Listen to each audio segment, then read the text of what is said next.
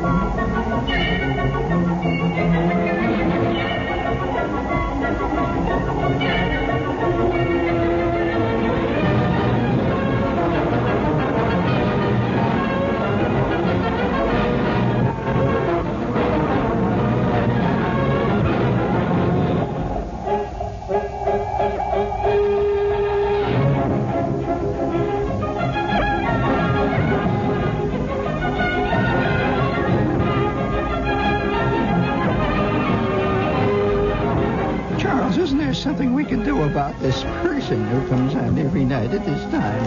And he's so nice when he appears on the Martha Dean program. He speaks so politely and so sensibly, but when he comes on that idiotic nightly program of his and he blows those horns and he makes those silly sounds, I can't understand. I'm going to write to the management.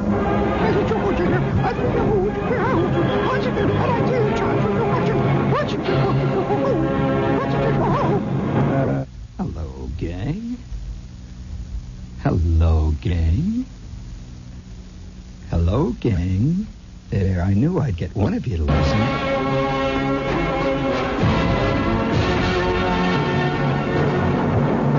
Once in a generation, a voice arrives on the scene that speaks for all men. Who speaks in tones so unmistakably clear and so cutting and incisive to the total feeling, the bearing of the time, that he speaks for all his fellows. Is it Napoleon Bonaparte? Is it Earl Wilson? Thank you. Please. Well, the station insisted that I have a big opening. And they said, gotta have it big. By the way, for those of you who are crime cuckoos, who are fans of crime out there, we'd like to salute tonight. Reset that, if you will, Jim, please. We'd like to salute the situation that's going on in Lansing, Michigan. One missing key has thrown the police and the city traffic division into a very awkward predicament. The trouble is that the missing key is the master key for each of the city's parking meters. And to make matters worse, whoever's got the key knows what it's for. Police say that at least 200 parking meters have been cleverly emptied in the downtown area since the key was reported missing last Thursday. There was no estimate on the amount of money involved. The police chief said that the key was one of several on a ring, which was lost by, quote, and we quote here, an ex-city employee. Oh, I knew you'd do it. Thank you. Hold it there. Somehow Hey, I wonder if you suffer from key fallout, which is a problem that I have suffered from. I just don't know whether there's any any doctors out there who are hip to esoteric medical problems. We'd like to hear from you, and we want to hear all your credentials, though, before we listen seriously to you. Good morning, Nick.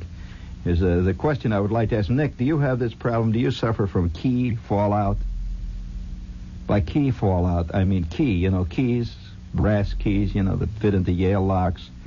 Do you find yourself over the year collecting large numbers of keys for things which you can't remember they're for? And eventually you have a whole mob of keys, and they begin to descend into drawers around your pad. And you can't throw them away because you know they're for something important, right? And the key fallout. Now, I wonder whether or not there's a company that goes around and plants them on you. Some kind of a promotion or something. I don't know, because I don't have any locks that I ever open with keys, and yet I have a key ring that has over 6 pounds of keys on it. Now, I know that at one time they must have been very important for something, but I can't figure out what it is. And the worst part of it is that the locks that I do have to open, I never really have the key for them. I haven't gotten in my office now in 7 weeks. I don't know who has the key to that. I just go in and I sit in Martha Dean's office for a while, and I blow my nose flute and then I leave, and that's about it. But this is a medical problem. I'm sure it has a basis in medical fact. I'm just curious whether anybody out there has that problem. But by the way, speaking of the key to the parking meters, now I think that's a kind of a groovy little shtick, don't you? Have the key to all the parking meters in town, and I kind of like that. That reminds me of. If I may digress from the basic serious point of this show, that a thing that occurred up in New England here a couple of years ago. I wonder if any of you heard of it, and if you did, if you could tell me what pike this happened on. That up on one of the pikes up in New England. Now, this was not a toll road, a pike, one of these big double lane, double, quadruple lane type things with a divided parkway and so forth in there. Up in New England someplace. But it was a free road, see. It was one of these roads that never had any tolls. Well, one night on a big weekend, this was a couple of years ago, suddenly, without any warning, a toll gate appeared. Was placed right in the middle of the road there, had big flashing lights on it, and they put a sign. There was a sign up in front of it that says, "Pay toll ahead, 50 cents." And so this thing, I'm serious, this thing swung like Billy be damned the whole weekend. There was a big weekend. It was like just this past holiday weekend, all these cars rushing through, and everybody comes rushing right up and throws half a buck in a guy's hand there. He had this claw hanging out there, and he was wearing a gray uniform, looking very official, see. And on his hat, he had a badge, and it said toll taker. And they collected for the whole weekend, see. Well, then they mysteriously disappeared. Nobody mentioned it. All they know, even to this point now, is that toll takers, that the mysterious disappearing turnpike toll box appeared for at least 5 weekends. And they would strike at odd places. They wouldn't be at the same place. See, so somebody would set a trap for him. And they said, "We'll get him next week." We wait. Never show up, nothing. And about 300 miles up the pike, out in the woods someplace, suddenly a lighted toll booth would appear, and motorists would begin to slow up. And you know how we are today. I mean, I personally, I think that the toll, particularly on the Merritt Parkway, there's 3 or 4 different toll booths up there that I know disappear. I can see them in my mirror as I go past. They go. Just poof, nothing. And all I know is that I keep throwing those coins out there. And this happened up in New England about 2 years ago. And I kind of, sometimes late at night, I'm looking up at the seating there, and I can see the out of the swirling mists of time, out of the swirling dark fastnesses of evil. You see, these are the days of witchcraft. Witchcraft is coming back. I could see the mysterious toll booth appearing out of the darkness. Pursued forever, eternally. I could see myself going now up a long, vast, curving pike. And I'm always in the exact change lane. But I ain't got no change on me. No change. And I can't get out of the exact change lane. What am I going to do? That great big plastic bucket there. The big plastic bag, that thing that hangs out with holes all over the side of it. I see those guys going through ahead of me. Zing! Zing! They're throwing their quarters in. Shepherd is trapped in the vast turnpike traffic jam of time.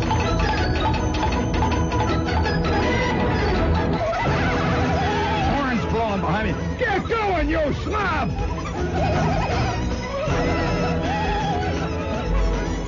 There I am in the exact change lane.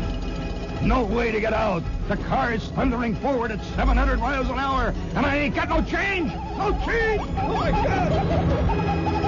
Come on, leave him alone, Skip. We got to do a show. Let's go. Pick it up big. Oh, wow. Oh, help, help. Oh. It's getting totally out of hand. Well, the reason that you probably notice a terrible strain of hysteria that runs through me tonight, I have just had a magnificent professional coup tonight. Let's put it this way, today. It wasn't tonight. I had a tremendous professional feeling that I just don't know how to recover from it. I'll give you an idea just how I played it. I'm Cowboy X. How you like that? Isn't that kind of a great line? I'm Cowboy X. Yippee! Okay.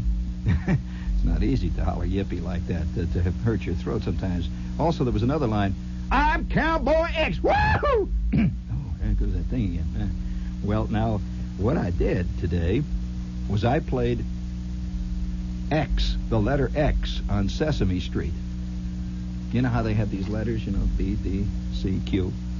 Well, I played all the voices in the little drama introducing letter X. I played the townspeople. It was a beautiful little western. It was a shootout right there in the town. There, yeah. I played Cowboy X. I played the townspeople. One of the townspeople says, "Yeah, I think we ought to see that he's arrested.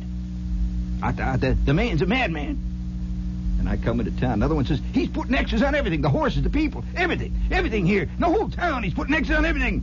And I hollered like this: "I'm Cowboy X. Woohoo!" Silly. Well, here I am, a grown man. And finally, I've reached the peak of my professional prowess, and I'm playing an animated letter X on the Sesame Street show. And I asked the guy, I says, "Why X? Why X of all the..." I'm sitting there talking. By the way, are you aware that the producers of... in fact, the guy that produces those letters looks almost exactly like the Cookie Monster. He does. He's sort of, a chubby guy, and he sits and says, "Cookie, Cookie." And I walked in, I said, "What was that?" He said, "Cookie." And I threw a Nabisco in his trap, and we talked business. Oh, man, I tell you, it's groovy.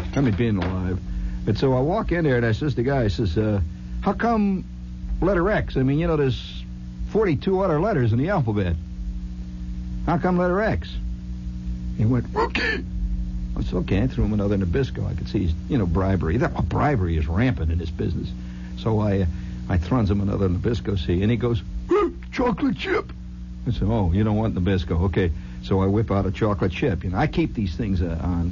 I like to feed account executives and stuff wherever I go. I go to a lot of ad agencies from time to time on various nefarious chores, and I carry with me little cubes of sugar and things and jelly beans and stuff, which I feed the account executives when they get nervous. I do, yeah. Once in a while, I'll take out things. I read them a story. I read Little Red Riding Hood the other day to a guy over at Y&R. Got nervous. He was laying on his Bigelow carpet there. He kicked his shoes off. He had a tantrum. He's laying on the floor there, and he was on his teeter-totter board. The teeter-totter boards. So I calmed him down, and I talked to the producer, and I says, "How come X, man? Now, come on. Don't give me that cookie jazz. You had all the cookies I'm going to give you. Now, tell me what it is." There's a long, pregnant pause. He says, "Well, it's typecasting. You should realize that you're a perfect letter X." I said, "My God, man, do you realize that letter X stands for brand X? That's the bad brand. That ain't the good brand. That ain't the good, clean-limbed, clear-eyed brand. The David Frost brand. The Dick Cavett brand. How come letter X?" He says, "Just keep it. You're doing good. You just got the right voice. Do it good. Just like that." I said, "Okay, I'm letter X. By God, I'm letter X."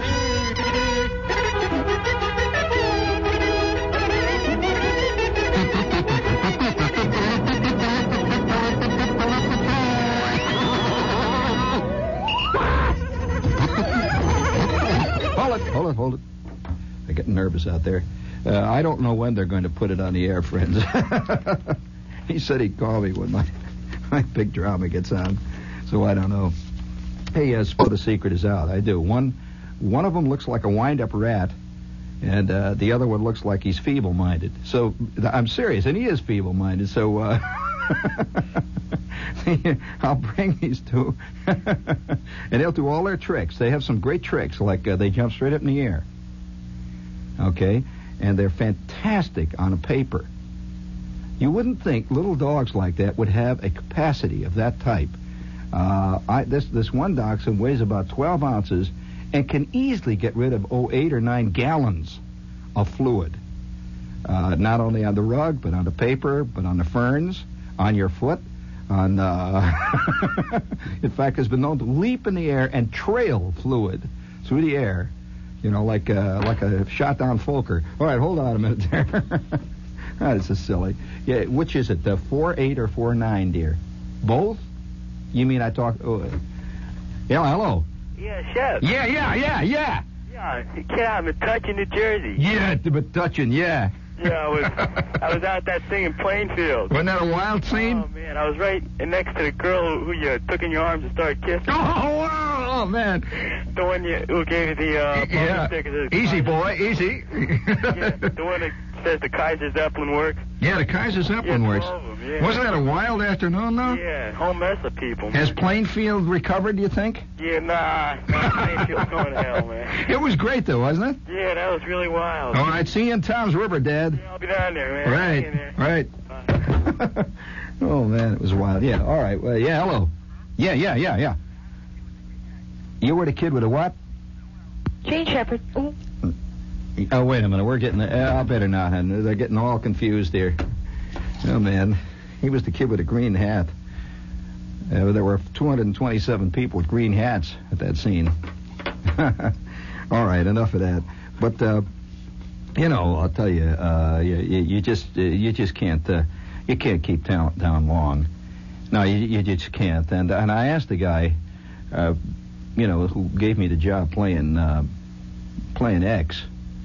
I said, how'd I do? He said, well, very good. There's a pause, and he's sitting there. And I'm, it's kind of nice to be told you played X real good, and there's a pause, and he finally said, cookie! I said, okay. I laid a fig bar on him. And it's silly, I'll tell you. It was so funny. Do you ever have a feeling sometimes in your life that you really can't make much sense of it? Do you ever have that feeling, Jim? It's a terrible feeling. By making sense, I think many people make a mistake that way. I think people try to make sense out of life. And, of course, it'll drive you up the wall because there's no sense to life. There really isn't. And that's what really, in a sense, makes it terribly groovy. Because if there was sense to life, if there was sanity, in other words, if everything followed a beautifully contrived, modulated, controlled straight-line pattern, you would go out of your ever-you-know-what and bird with total boredom. And the idea that me, a grown-up man, is standing in a studio that was being rented at $12 billion a minute, recording all the voices for letter X to be seen on a show which is observed and applauded mostly by 2-year-olds. Somehow, I'll tell you, it was. I don't know whether I'm getting the idea across, but it was just right. It was like the day in Plainfield last Thursday when all these people. There's this old lady comes up saying, "You just don't know what's going to happen." This old lady comes up and she says, "Here," she said, "I want you to sign my book." And I said, "Well, fine, lady. I'm pleased. I'm really glad. Do you have any questions?" She said, "No, I just want you to sign my book." I said, "Well, all right, madam." And she hands me a book called Israeli Cookery. Did you hear what I said? A book called Israeli Cookery. I said, "I didn't write this book, madam." She says, "What?" I says, "I didn't write this book." She said, "I can't hear you." I said, "Madam, I didn't write this book." "Oh, yes, that's very nice. Well, would you please sign my book? My car is parked out in front." So I said, "Yes, madam." And I signed this book. So it was true madness. So I signed the book Israeli Cookery, and out she goes. I don't know what she thought. Well, about 5 minutes later, I'm sitting in there. Millions of people are all lined up. And finally, a guy comes up, and he's got a book in his hand. And he looks at me right in the eye. He says, well, where is she? You know, I said, excuse me, sir, who? He said, well, where's this Gene Shepard? I said, well, you're looking, I'm Gene Shepard. He said, come on, don't give me this. Gene Shepard's a hillbilly singer. Yeah, well, I wanted to sign my book. I said, well, sorry, I'm not a hillbilly singer. He said, well, where is she? I don't want no boy. I'm not talking about it. He says, I've been sweating in life for 2 hours. What do you mean, you're no hillbilly singer? I said, no. He said, well, I saw you at Dick Cavett show when you were singing the lonesome road through the Kentucky hills, and I want to... I said, wait, I'll sign it. And I signed the book. He said, oh, thank you. He said, say hello to Gene Shepard when she shows up, and give her my love, you know? Oh, God. The great sea of life rolls on, endlessly laving the shores of chicanery. And we are tossed mere cockle shells upon the whirling maelstrom of the deep wine-red sea. Oh. Hey, you kind of like that, don't you? Yeah. Yeah. Bum, bum, bum. Bum, bum, bum, ba-dum, bum.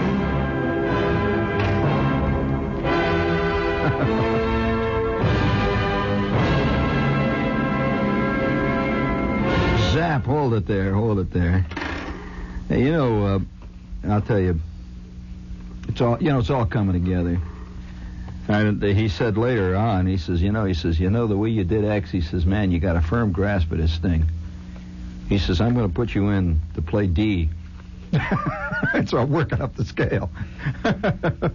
You know, speaking of books, I have a question here. Now, this is a question which has been bothering me for some time, and I'll tell you what the question is. If I can get Lee in a minute there, because she's going to get bugged in a minute by all these people calling up if I don't let her know, and she's going to say she didn't hear. But nevertheless, I was sitting on a train one time. How many books do you think you have read in your lifetime, Jim? Jim's our engineer tonight. 8 or 9? Okay. That includes 2 big little books with Mutt and Jeff in them, huh? Well, I personally, I'm a compulsive reader. I have memorized everything that's on the back of the Wheatie boxes. I read everything that's on bottoms of milk bottles.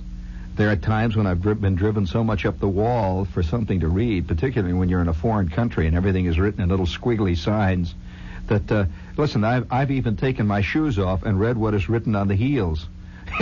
Just somehow, you know that terrible feeling you want to read? It's just terrible. Well, one day, I'm in a train.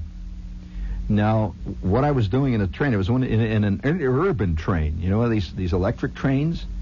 And this train went between Chicago and I believe it was the North Shore, up in the north side of Chicago. You know, these very fast interurban trains.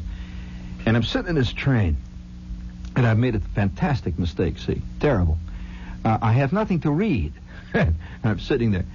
And I spend the first 10 minutes counting the numbers of gum wads that were stuck on the back of the seat ahead of me. See, and I'm counting that, and I sit there and I close my eyes and I try to pretend I'm seeing constellations in the gum wads.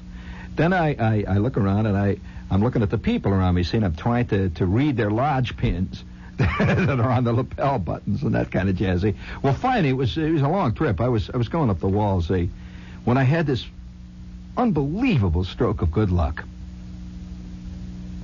I'm just sitting there scratching, looking up. I'm trying to look for car cards, you know, anything to read, you know, like Right Guard commercials, anything. So I'm looking around. I can't believe it. There was a rack above me, you know, the kind of rack where you're supposed to put your packages and jazz up there. I look up there, and there is a book in a rack. My God, a book. Well, I look around, and I can see it doesn't belong to anybody. Somebody's left it there, see. So very casually, I stand up like it's my book, like I've always put my book in a rack when I get out. Right. Excuse me, madam. And I reach up and I grab the book and I sit down and I start reading this damn book. Well, now, there's two problems I have with reading. One, if I don't like a book, it bugs me. But on the other hand, if I do like a book, I just devour it. But when I'm up against the wall, friends, I will read the instructions on how to make an emergency fire department call in the Manchester, New Hampshire phone book and read it over and over again. And I will imagine making calls, I'll do anything, see? Well, I get this book and I start reading it. Now, let me tell you, I want you to listen because I want to get some information. Well, it was a book written from the standpoint of a guy talking about his wife or something. It was talking about this woman. See, it was supposed to be funny, I guess. And I was reading this thing, and the train is rocking along. And I'm reading the book, and of course it was great to have a book. So at first, the rush of just seeing plain printed words on a page and not having to look at the red neck of the guy in front of me and look at all the gumwads on the seat, and that's all. At first I was delighted, see, and I started to read this book. Well, I'm reading. I'm a fairly fast reader, see, so I read. It wasn't a very thick book either, hardcover. So I read this book up to about, I'd say roughly the middle of it, and it stopped in the middle. At which point, there was a page in there that said, now to get the other side of the story, turn the book over and read from the back of the book forward. And it was written from the woman's standpoint about the same guy where I'd read the first half. Now, I'm going to ask you a question. Did any of you ever hear of this book? It was a clinker of the first order. And I will ask you a question of true dynamic trivia. Who wrote it? Now, I'm sure you know everything. You don't know? Who wrote it? Well, it was a book that was designed to be turned over. I should have known right there that I was in the hands of a charlatan. But you were supposed to turn it over and read it from the other side. Well, here's the thing that bugs me. Now, I'm going to tell you what I did. I start reading the second half of this book, and it starts to suck me in. Against my will. I'm being sucked in. See, I'm suddenly involved in this thing, and all of a sudden the train stopped at my station. Well, without thinking, I jumped up, and I'm running around, saying, I've got my bag stuck. I had an overnight bag underneath the seat, see, and I'm getting the bag, and I rush out, and the train leaves, and I have left the book on the seat. I don't know how it came out. What a cockamamie book. Now, this also happened to me one other time. I lost a book. This is not a myth. Anytime you give a book to somebody else to read, that is a gone book. It is a fact. Yes, no way to get around it. Once you hand out a book you got, especially, and they only ask for ones you like. Remember that. I've never had a guy come in and say, hey, that's what I wanted to read. Look, I see you got up on your shelf there, 1932 tax reports for the county of Salem in the state of Illinois. That's a groovy book. I want to read that. Never.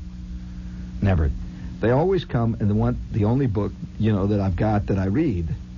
And so me, being a sap and a fool, I say, oh, sure, why? It's great, fine. Never hear the son of a gun again. He disappears in the midair. He's gone. I have never borrowed a book. I wish I could honestly say I got somebody else's book. Who is it who gets all of it, the real people's books? So, nevertheless, I had another thing happen to me. One time I'm in a USO. Now, listen to this now. I'm in a USO. And I'll tell you where it was. It was in Newark. It was in Newark, New Jersey. And I was in the Army, of course. And I'm bound on another one of those feckless voyages that one is always bound on in the Army, see? And so I wander into the USO. I had about a couple of hours to kill before this thing was to leave that I was involved in, see? So I walk into the Newark USO. I can't even remember where it was. All I know, it was the Newark USO. I walk into the USO, and there's all these nice ladies in there. And they're serving the usual tuna fish salad sandwiches. and the usual donuts and the usual coffee scene. There's the usual harassed-looking guy sitting over there frantically writing the endless letter that he writes on USO stationery to this chick who was giving him the mitten 2 years ago, only he doesn't know it. And you can always tell. Terrible, man. You know, I actually did know a guy named John who did get a Dear John letter. It started right out with Dear John. I don't know how to tell you this. And John, yes, and if you're curious, his name was John W. Herndon, PFC John W. Herndon, and PSOS again tonight. Oh wow, he's sitting there. Wow. Well, let's see. And he opens this letter, and I'm sort of snoozing away now on my bunk, which is something I did a great deal of the time when I was in the Army. See, and I hear a funny strangling sound next to me, something like that. I'm attempting. This is the kind of sound that old Cary Grant does not make in the movies when he's just been given the mitten by a chick, but it's the sound that a PFC makes. So John W. Herndon goes, I turn like that, see, and I could see Herndon, and his face is purple. I said, what's up, Herndon? Hey, John, listen to me. What's up? I said, Herndon. I said, hey, Gasser, Herndon's choking. I think he swallowed his bubble gum. I tell you, it was kind of a laugh fiasco. This is, a sad thing is that the dramatic moments of your life don't actually work the way they should work, see? So Herndon, without saying a word, shoves this letter in my hand. It was written on light blue stationery in green ink, and it had this soft fragrance, of Woolworth's Radio Girl Silver Moonbeam perfume. And he hands it to me, and I took one look at the top, and all it said was, Dear John. I don't know how to tell you this. I said, oh, God, no. I said, John W. Herndon, you have actually received a genuine Dear John letter. He said, yeah. Oh, what am I going to do? He says, well, what is there to do? I says, I'll tell you what I suggest you do. Why don't you go into Joplin, Missouri tonight and make up for lost time? Which he did. 3 weeks later, he was paraded before the company as the terrible example of what happens to those who ignore the VD films.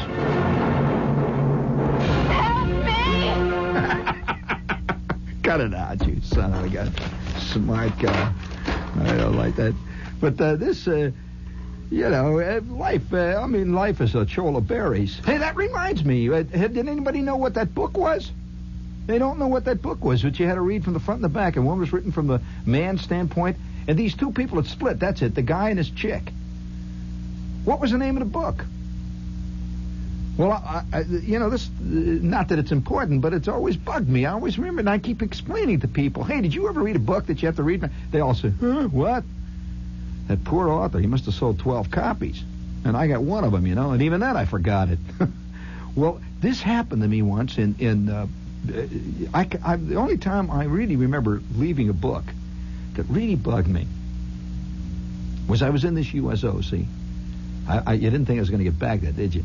Well, I'm walking around a USO, and I'm about to go on this feckless voyage, see? I'm walking around the USO, eating all the tuna salad sandwiches I can lay my hands on. It was one of those bad USOs. Some USOs have got real groovy-looking chicks in them. Other USOs have got motherly ladies like Mary Worth out of the comics, Well, this one was manned entirely by Maggie Worths and Apple Annies. So I'm, yeah, and there were a couple of Marjorie Maines were in there too, So I'm walking around the USO, and I squat down in this big old chair, and just kind of killing time. That is correct. That is correct. That is a book that was written by the guy that wrote Anti-Mame. Thank you. Boy, there's somebody else out there was a victim, huh? Oh, what? You just pointed to something? Well, we've already mentioned Red Bank, haven't we? Oh, no. Hey, right? And I rush into the train, carrying my barracks bag and carrying with me this book. Well, I get on a train, see, and then I have a big hassle with the MPs once I get on the train because of something in my past. A whole lot of stuff was going on, and guys were getting on and off, and people were yelling and hollering, and finally I got settled down in the seat. I turned around, and somebody had stolen my book that I got from the USO in Newark, New Jersey. Ever since that day, I have been very careful about Newark, New Jersey. I've always been careful about Newark, New Jersey. Real careful. Friends, I just want to tell you, once you've played Cowboy X, ain't no place you can go after that. You've nibbled at the seed of greatness. You stood in the footprints and the tracks of inviolable drama of the ages. You stood there right next to Aeschylus and Sophocles. Aeschylus and Sophocles. Didn't he play for the Cubs one time? It was a fantastic double play combination. Yeah, they used to... Great Greek cooking, too, by the way. Bring it up there, big there.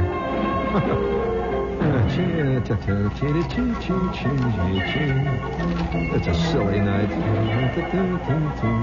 I'm the kid with the green hat. Hi, kid. How are you? All right, let's blow that horn. Big. Yeah. Oh, them horses is galloping. But speaking of horses, I was quite surprised to hear that now the Off-Track Betting Corporation has decided to let you bet on credit. Oh my God, where's it going to end? Yeah, you can bet on credit now. Did you hear about that? Pretty soon you can do it on your Diners Express Diners Club card. Yeah. Oh yes, we're all going to live to burn in hell.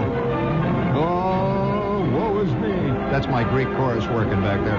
Aeschylus and Sophocles. Fantastic juggling combination. Oh, woe is me. What book's this cruise that I carry? Yeah.